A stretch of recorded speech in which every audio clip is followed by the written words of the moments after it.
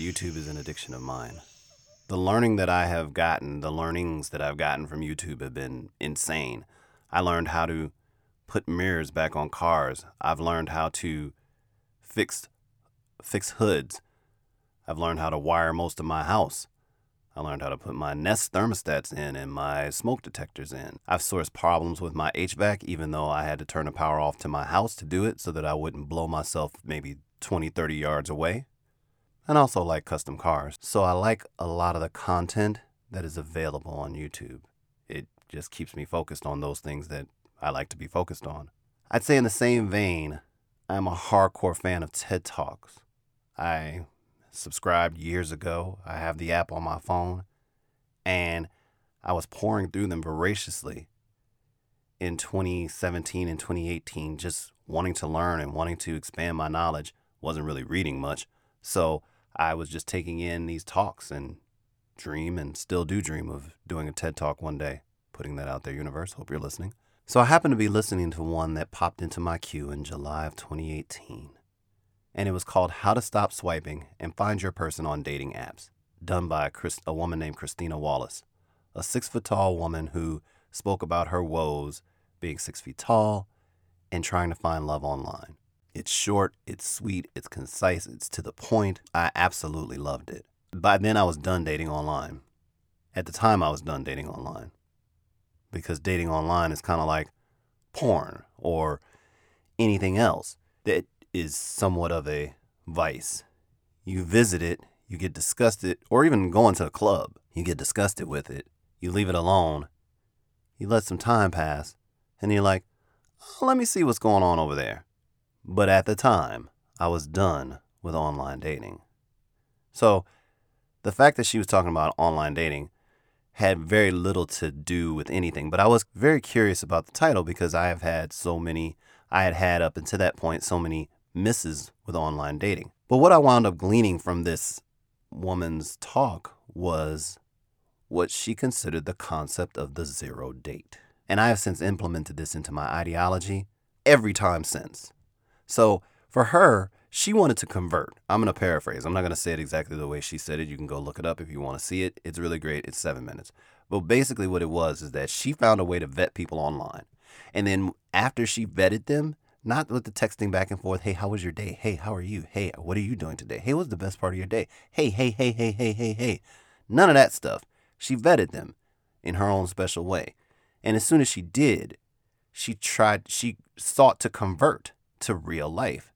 And that drilled down to even fewer people because people were perfectly fine being pen pals. She converted to a zero date.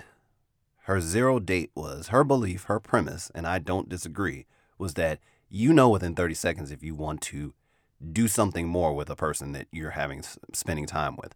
Not live the rest of your life. That's too much pressure. Not get married and have babies. That might not even be possible.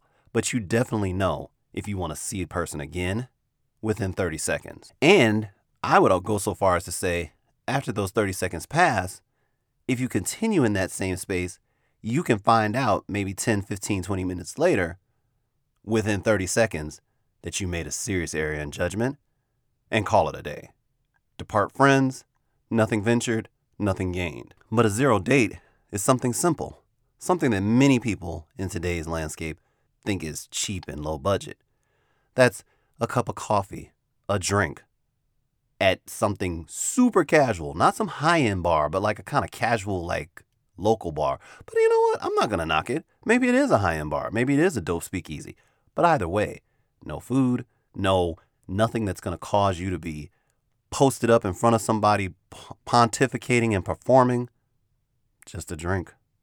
And I have since added like brief walks to that dynamic. And it's short. It's an hour. It's in the middle of the day. It's either early in the day or it's in the middle of the day. It's something that's in between everything else so that you can see what you got going on with a person and then keep it moving into your own day. It doesn't make them, some sort of focal point, which is not a bad thing if they end up being somebody special, but rather you got stuff to do. So the goal is to convert from online or on the phone or whatever to seeing someone in person, seeing someone casually in person, to decide if you want to do something like this again. A 0 date. I love it. I believe in it. It's what I did every single time from that point forward, with some variances here and there along the way. Welcome to the Dating After Divorce Survival Guide. After getting his master's degree in getting cursed out, his second master's in getting kicked out, Eric Payne decided to pursue his doctorate in getting his life right and staying in his own lane. But upon getting all his degrees, he realized he was a fish out of water in this new dating landscape. Eric was 28 years old when he met his ex-wife and was newly divorced at 43. The world had changed considerably since the days of StarTAC beepers, Motorola flip phones, and Yahoo Chat. It is vicious out here in these new streets where taking pictures of yourself all day long with a phone and posting them on the internet is actually a thing. The Dating After Divorce Survival Guide is the story of Eric's journey from love and marriage to divorce to dating to hopefully love and marriage once more.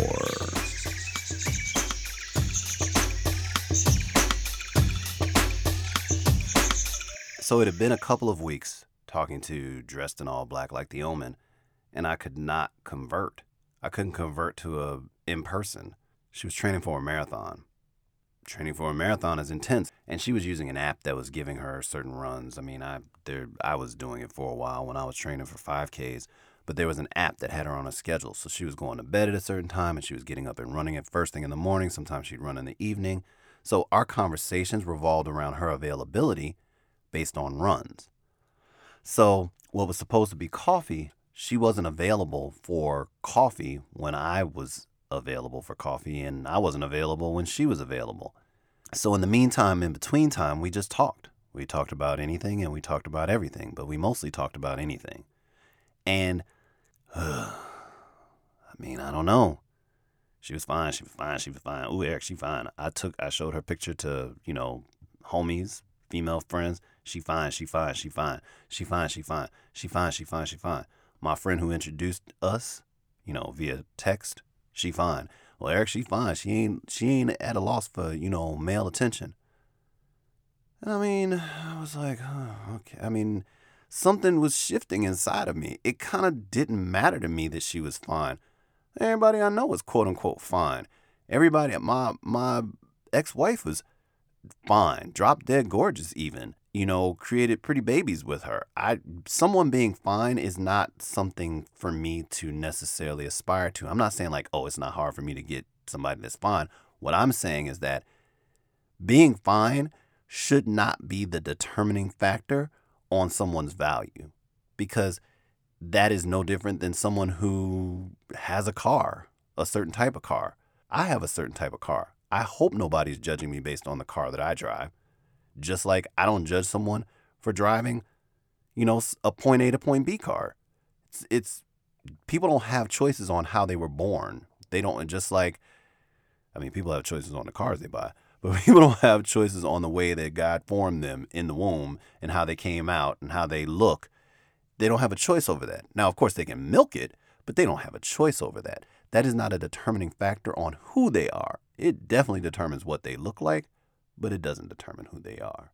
So I was becoming desperate to convert because I felt myself getting bored, and I wasn't sure what was happening or why that was happening. This is somebody that I saw from across the room. Yeah. And I was bored. She invited me to go see John B live. John B. Now look, no disrespect. John B is a cool R&B singer from the 90s, and that's my era. The 90s is where, pretty much a lot of the best a lot of the best hip-hop and R&B came from. Fight me. However, in the year 2018, I'm not checking for John B live. I'll listen to him on the radio and reminisce, but I don't want to go sit and listen to him live. His catalog doesn't do it for me. And again, who cares? That's personal preference. But I did understand from my divorce and my post-divorce dating experiences that whether I necessarily wanted to attend an event or not, I was not being asked to attend this event based on my appreciation of John B. I was being asked so that I could accompany her as company. She was asking me to share in an experience and potentially create a memory with her. Fair enough. I said yes. Despite my misgivings about John B., I said yes. So I was talking to my big sis about it one day. And I said, yeah, I mean, she talks a lot. I mean, I don't have anything to say. You? You don't have anything to say? She talks a lot? Really? Yes. Yes, I said it. And if I, who talks a lot, because I'm a talker, think that someone is talking too much or I've run out of things to say, then something is wrong. But the thing that was so interesting was that I didn't think anything was wrong with her. I was perplexed because something was wrong, period. I didn't get at the time, in that moment, what the issue was, but it was definitely something, and I could not wrap my mind around what that thing was. But something was off, and I didn't know why, because there was no reason for something to be off.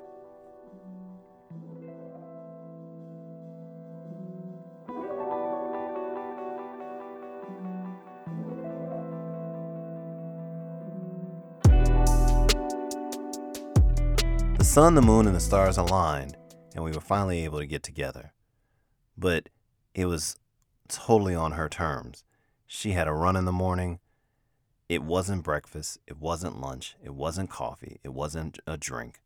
It was dinner. And dinner is something that I didn't want to have.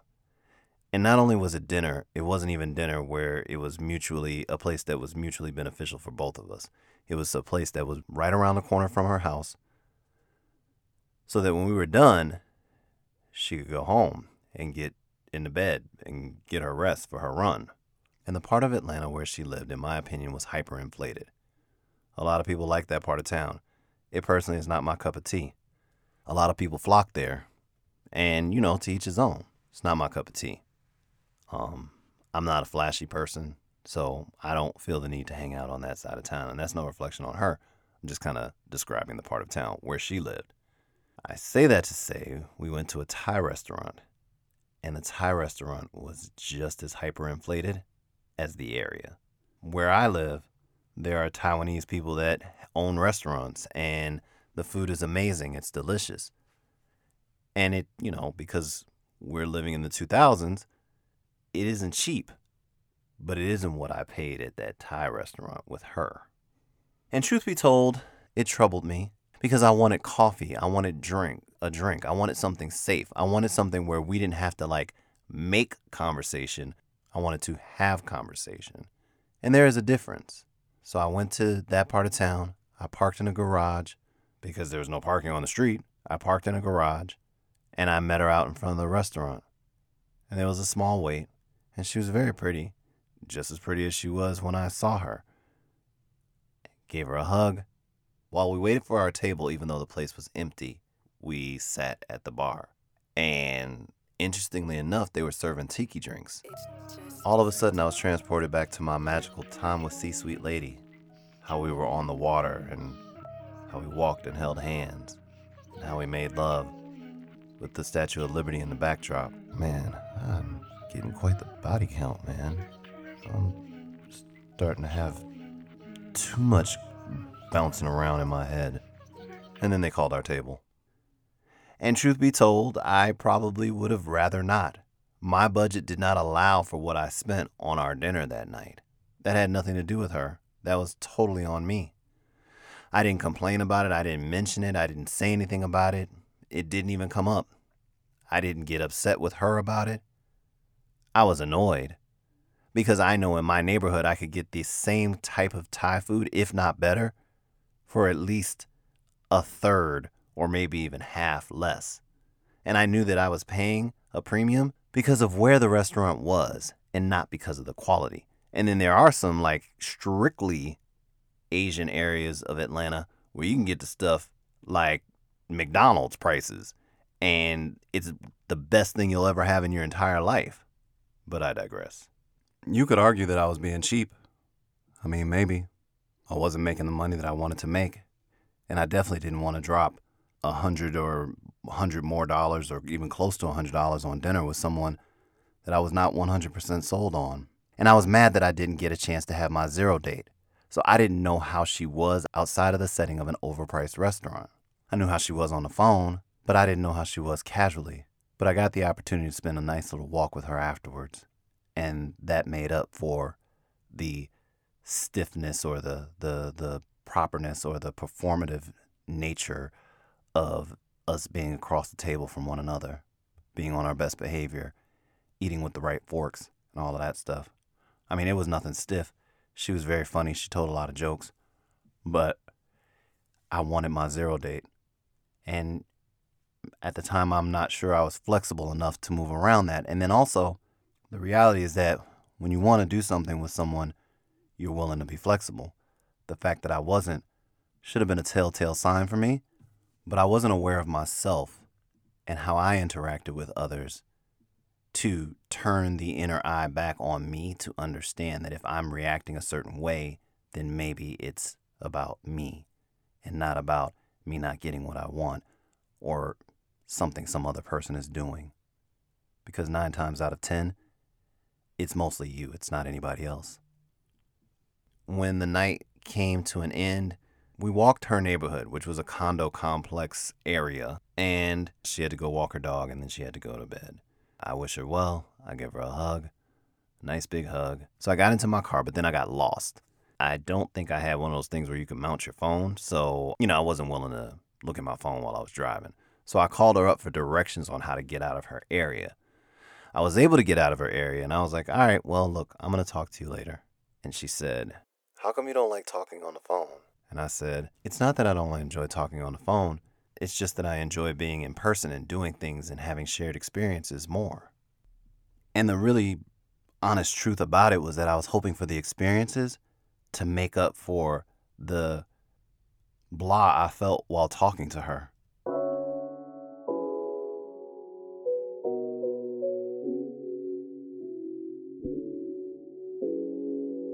Things got different after that.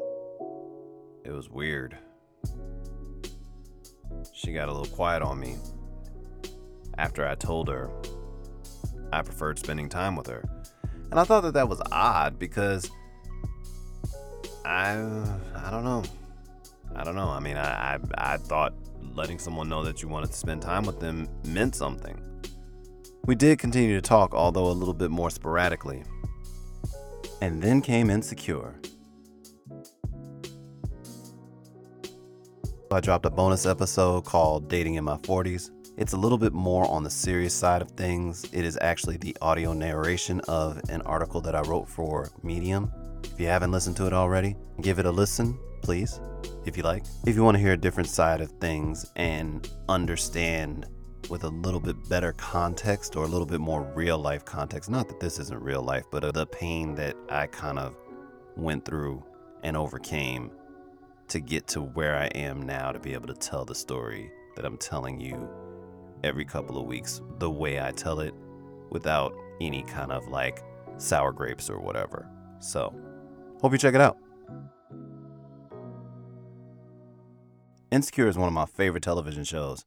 For any variety of reasons, I can have a whole bonus episode on that, and probably should. But for the sake of this story, let's just say it's one of my favorite shows that I like to watch, and I like having big, long, engrossed conversations with people about the nuances involving the characters, the storyline, the writing, blah, blah, blah. So since Insecure is one of my favorite shows, I wanted to hear what she had to say about it. I wanted to know what Dressed in All Black's opinion was about the show, the nuances, the love, the characters, blah, blah, blah. She says she liked it. I mean, everybody likes it. It's like that show that everyone's talking about, that they have on their show that everyone's talking about. They call it a show within the show. So it's the show that everyone's talking about while they're living their lives on the story, so that they're like having conversations. Did you know what happened on such and such episode?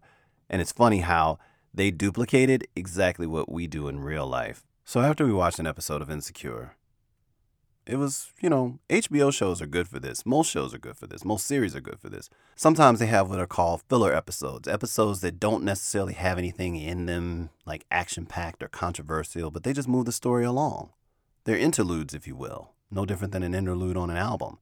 But they advance the story. Without that, the episodes that people want, the juicy episodes, it'd just be too much if it was juicy after juicy after juicy. It would just be like, oh, this is just like some sort of like shock value show or shock value story.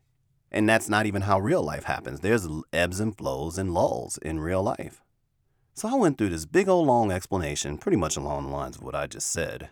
And she listened and she said, it really wasn't much of nothing for me. And everyone is entitled to their opinion. But I was really, really, really, really thrown by the fact that that was all she had to say. I didn't want her to agree with me. I actually would have preferred if she had disagreed with me with like an argument potentially as long as mine.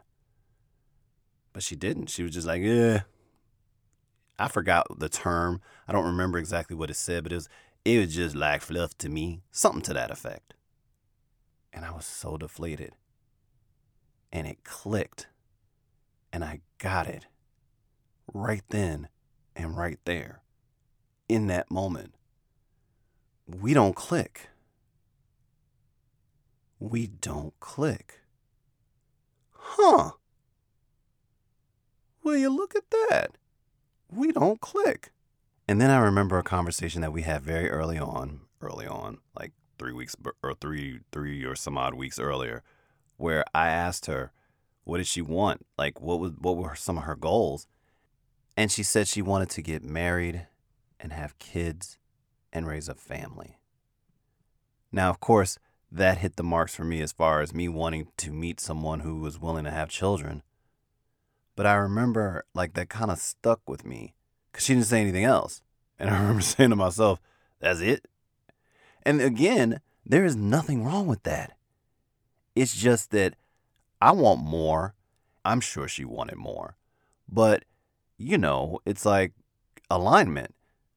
I was beginning to realize quickly that she and I were not aligned from day one. And yeah, it's cool to like someone from afar, and it's cool to look at somebody and think that we're visual beings, we're sexual beings, we're physical beings. So it's very easy, and there's no harm in recognizing, there's no harm in wanting to meet up with somebody because they appeal to you from a visual standpoint. But then being an adult means doing differently when you realize that the appeal is not there emotionally, psychologically, and spiritually. We're not vibing, or I'm not vibing. She might be vibing with me, but I'm not. I don't think the vibe is there for me. I don't know if I'm giving it enough time, but something in my spirit said to pull back. There was no insecurity. There was nothing wrong with her. She didn't do anything wrong. I don't think I did anything wrong. It just wasn't there for me. And that was fascinating to me because she was so fine. She was so fine. She was so fine. And she had a really good job and it looked like she had decent money and she ran and she was in shape and she was fit and tall or semi-tall or whatever. But there was nothing there, or there was very little there. I could make it work, but it wasn't there. We can all make anything work if we work hard enough at it. But I felt that I was going to be working to just be there. And I didn't want to just be there. I wanted to be there. I didn't want to have to work on my end to maintain my interest in someone else. And I'm not talking about the fairy tale thing. I'm talking about, I didn't want to have to say, oh, well, she's fine, so let me just be with her. Oh, well, we look good together, so let me just be here with her. Oh, this makes sense, so let me just be here with her. I did that already. I wasn't going to do it again.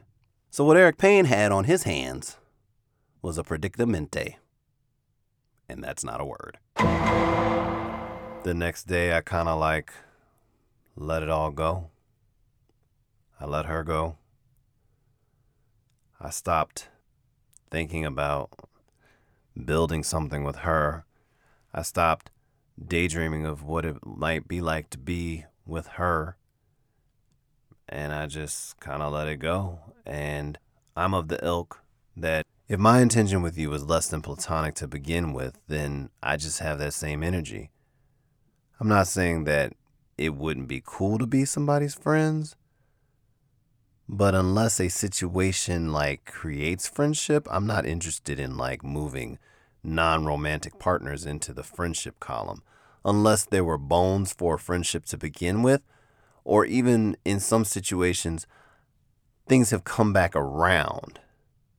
But that wasn't up to me. That was life and the universe and time, most importantly, time, taking the edge off of whatever foolishness we had been involved with, me and some other person, and then softening things, maturing things, giving you both perspective and insight to look back on things, to be able to look forward and say, hey, there's value in being friends with you, blah, blah, blah.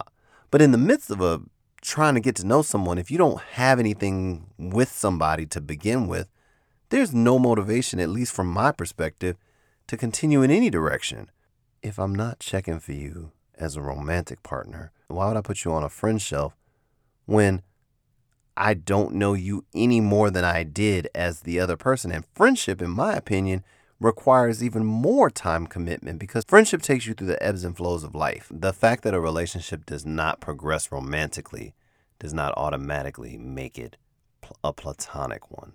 For me, when something ends, it just ends. Everyone has their way of moving forward, and some people don't move forward at all. So what I did was I disengaged. I began to disengage. When I realized that, it might not be a thing, I kind of just unfollowed her on Instagram. That was something that I learned from being married. Man, I was a mess. Looking on my ex-wife's Facebook page and looking at her Instagram and trying to like piece stuff together and looking at who was commenting on her stuff and who she was responding to, or even looking at the kind of pictures that she put up. I don't ever want that in my life again.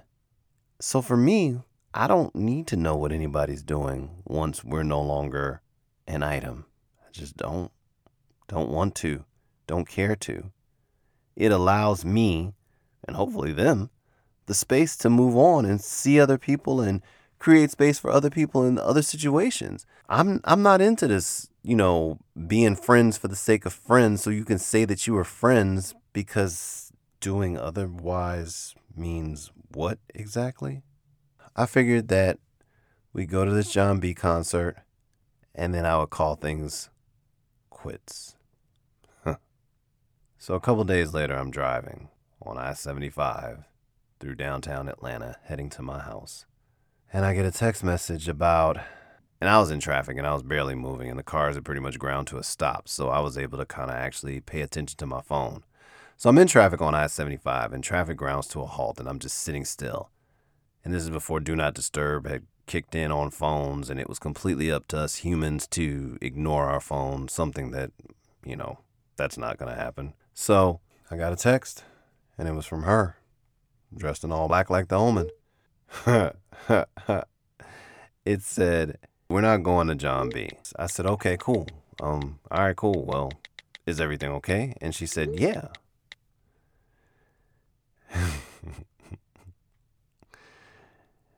And then another text came back and it said, "Well, I'm still going, but you're not going with me." And I said, "Oh, okay. Did I do something wrong?" And she said, "No, I just realized that after dinner, it's not a good match." Okay. While I sat there in traffic, I kind of smiled to myself. And I was surprised that I didn't get upset, that I wasn't trying to match wits, that I wasn't trying to have the last word. I was actually genuinely surprised because I realized what was happening. Based on what she had shared with me about her marriage, and based on what she had shared with me about her relationship, and based on the fact that my friend that connected us was going on and on and on about how attractive she was, to have someone not necessarily express, I guess, the level of interest possibly that this person was accustomed to, I don't know. I don't know if it was the fact that it wasn't a match or the fact that I wasn't chasing around after her. Either way, she knew, I'm pretty certain she knew if she had girls or she knew just because we know things when they're coming down the pipe. And instead of allowing me to fire her, she fired me. And by disinviting me from John B. and going on to tell me that we're not a good match after I had essentially been leading her in that direction anyway and had every intention on letting her down gently so that I wouldn't end on a bad note, she said, "Oh, okay. Look, I understand. Things don't always work out. I mean, come on. It's not that big a deal. Okay. It was just one date." She told me, "I thought that we could be cool, but I have an unfollow app on my phone, and I saw that you unfollowed me on Instagram. I didn't think you were the kind of person to get down like that, but it's cool." What? I was genuinely taken aback. I thought only businesses had unfollow stuff so that they could understand engagement, understand what content was working for them. As an agency guy, I was like, wait, they have that for people? Because my understanding was that you were only able to see that stuff on Twitter if you had the unfollow thing for Twitter, which I don't even know if they have that anymore. And you could definitely see it as businesses. But like I said, that was for you to be able to understand content. And in my head, I was like, why does she care about who's following her and unfollowing her? That shouldn't matter. I mean, it does matter, I guess, when you're like, oh my God, I can't believe this person unfollowed me. But I don't go find the people that unfollowed me and tell them that they unfollowed me. Who cares? Well, let me say, it shouldn't matter. But clearly it mattered in this situation.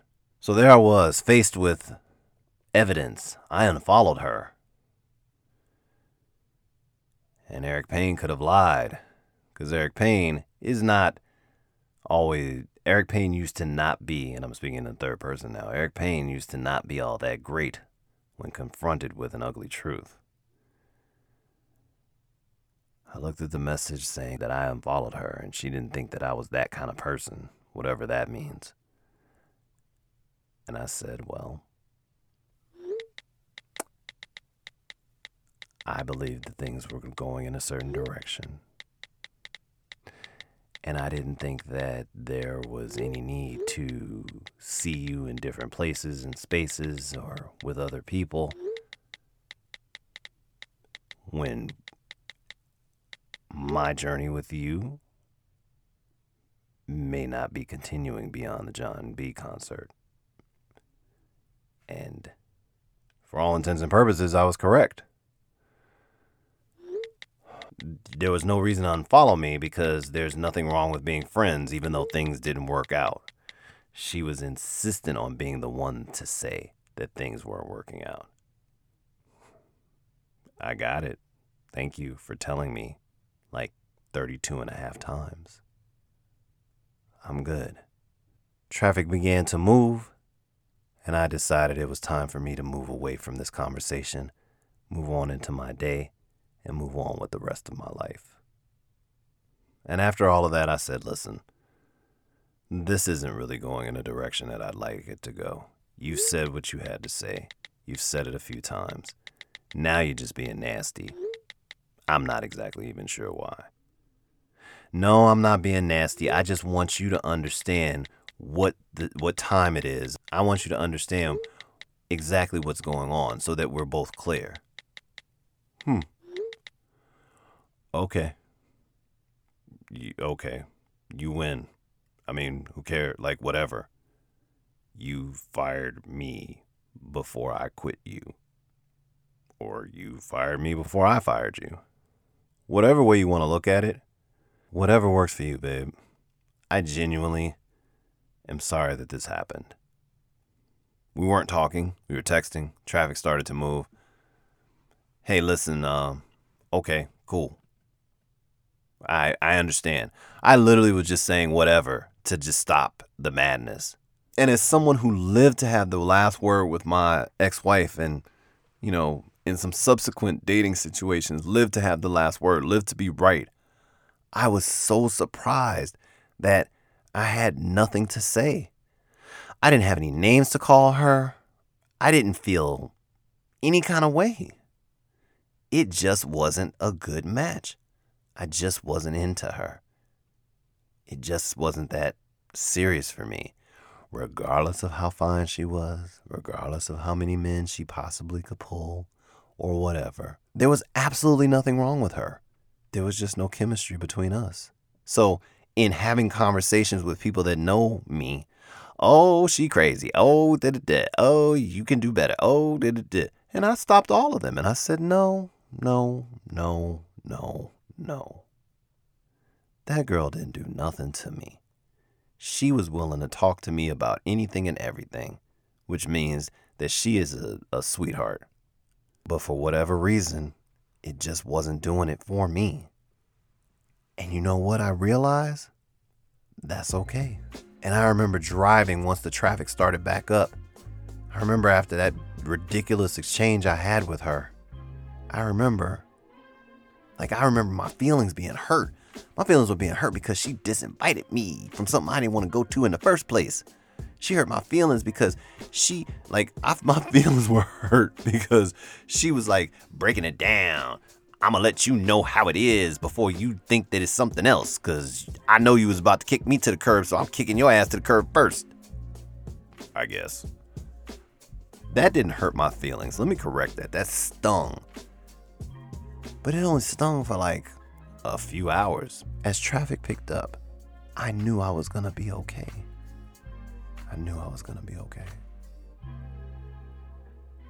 That night I slept peacefully and gave almost no thought to what had happened to me earlier in that day with the woman dressed in all black like the Omen, who was going to be the woman who probably was going to be talking about me for some time to come. And I remember waking up that morning and just thinking to myself, what the fuck? Why did you do this to us?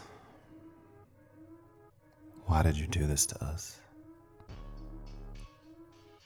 I don't want to be out here like this. This shit is stupid. We had a family. We had our problems, but we had each other. Now we're both out here chasing after stuff, not acting anything close to our age, and dealing with crazy ass people in the South. Like, why?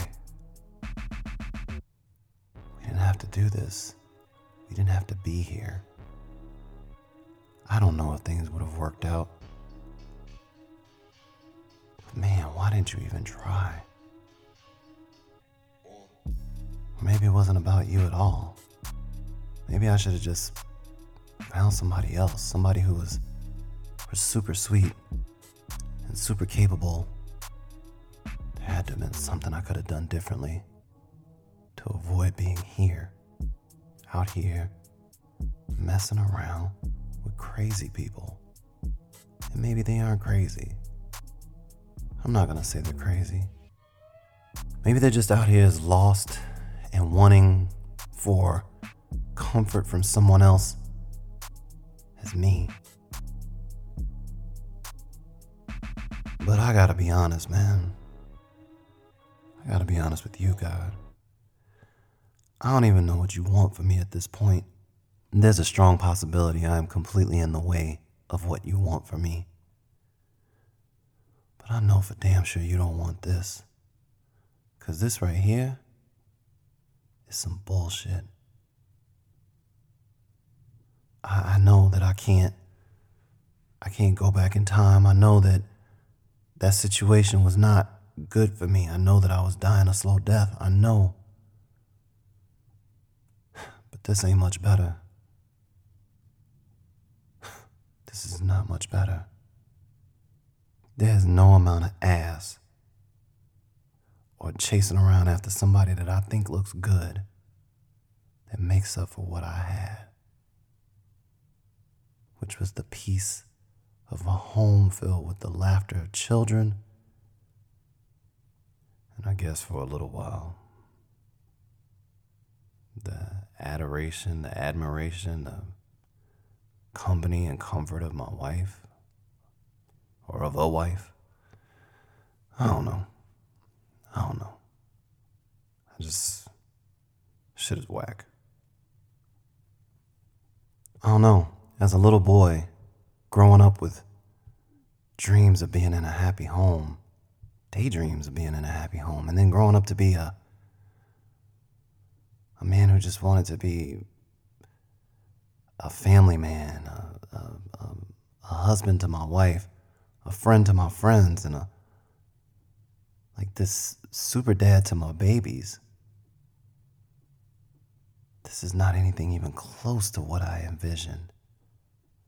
I'm out here beating folks up in these streets and they beating up on me. Am I even built for this? Is this God? Is this what you want for me? Hey, you've been listening to the Dating After Divorce Survival Guide. My name is Eric Payne. I'm your host.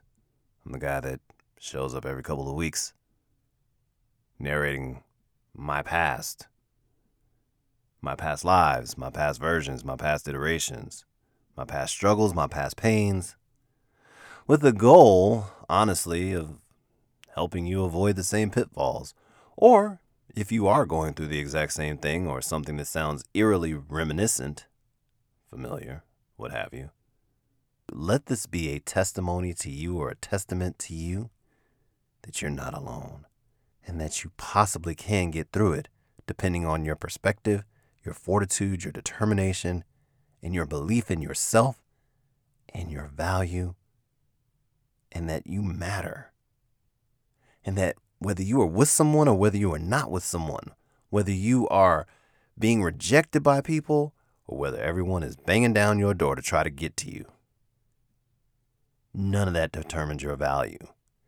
You determine your value. Who you are, how you show up, how you care for others, how you treat others, how you live your life, what you believe in. Maybe not what you believe in. How you care for others, the memories you create with people, how you stand on your own 2 feet, being accountable, understanding that you're not going to be perfect, understanding that you're going to make mistakes, understanding that everyone ain't going to like you. But it has nothing to do with your value. It has nothing to do with your worth. You were priceless when you were born, and no matter what happens along the way, that value does not diminish. You are not a car. You are not a pair of shoes. You are not some pants. You ain't even a house. You are priceless. You are priceless. I am priceless. We're all priceless.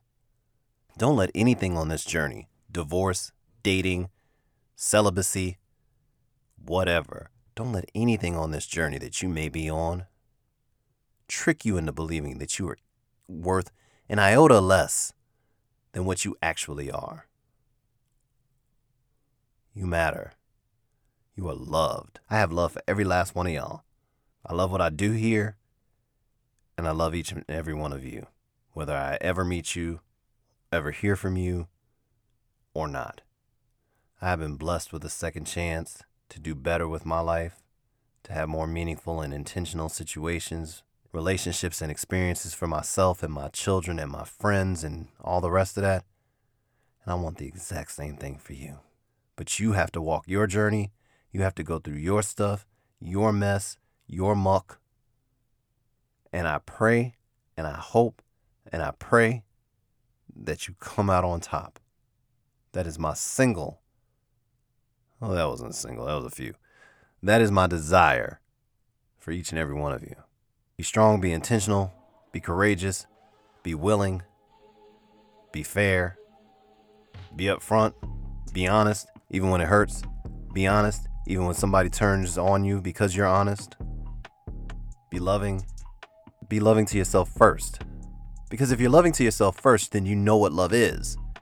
And if you can love yourself, then you can love others. And even more importantly, you can recognize what love isn't. So when someone's coming at you with some nonsense, you can walk away and not even be mad about it. be unmistakably, undeniably, extraordinarily, and indubitably one of my favorite words. You. Until the next time, folks. Peace out.